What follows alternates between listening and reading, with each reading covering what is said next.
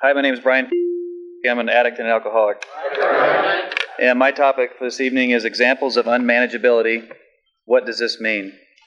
In defining unmanageability, I came up with the help of some others. It's doing things that you didn't want to do, but did them anyway. Or things that you wanted to do and didn't do. And I'll say that one more time. Doing things that you didn't want to do, but did them anyway. Or things that you wanted to do and didn't do. I thought that the best way to address this topic is just to give life examples. And so I called, maybe some of you in this room, but many of the men from Loyola to get some examples. One is the AA that worked from 7 to 11 so that he could drink from 11 on. And the quote from this person was, he hated it but couldn't stop. In fact, that was a real familiar quote with a lot of the men that I spoke with, is, I hated it but couldn't stop. A sure sign of unmanageability. Not drinking or using on the weekdays so that on the weekends you could let loose and have a license to drink or use. That was one that came up in more than one occasion.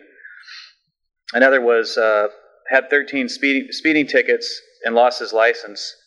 Thought it was a string of bad luck.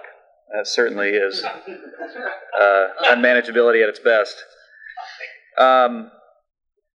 Myself, one of my, it kind of dawned on me as I was sitting here thinking about what my topic is and kind of why I'm standing here giving it, is one of my issues is with women. In fact, several of the men that I called, they said one thing, they said women.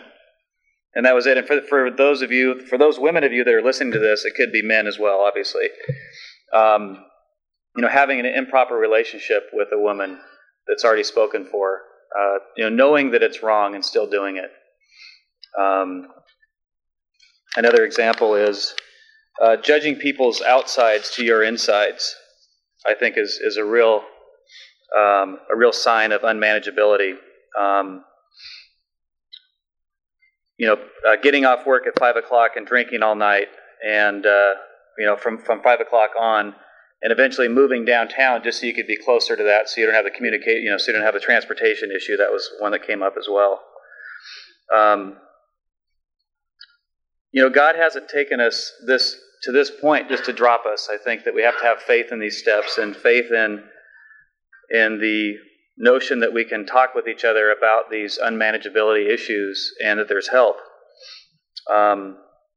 We have to recognize what unmanageability issues we have, and we have to help our other fellow AAs recognize theirs as well. Thank you.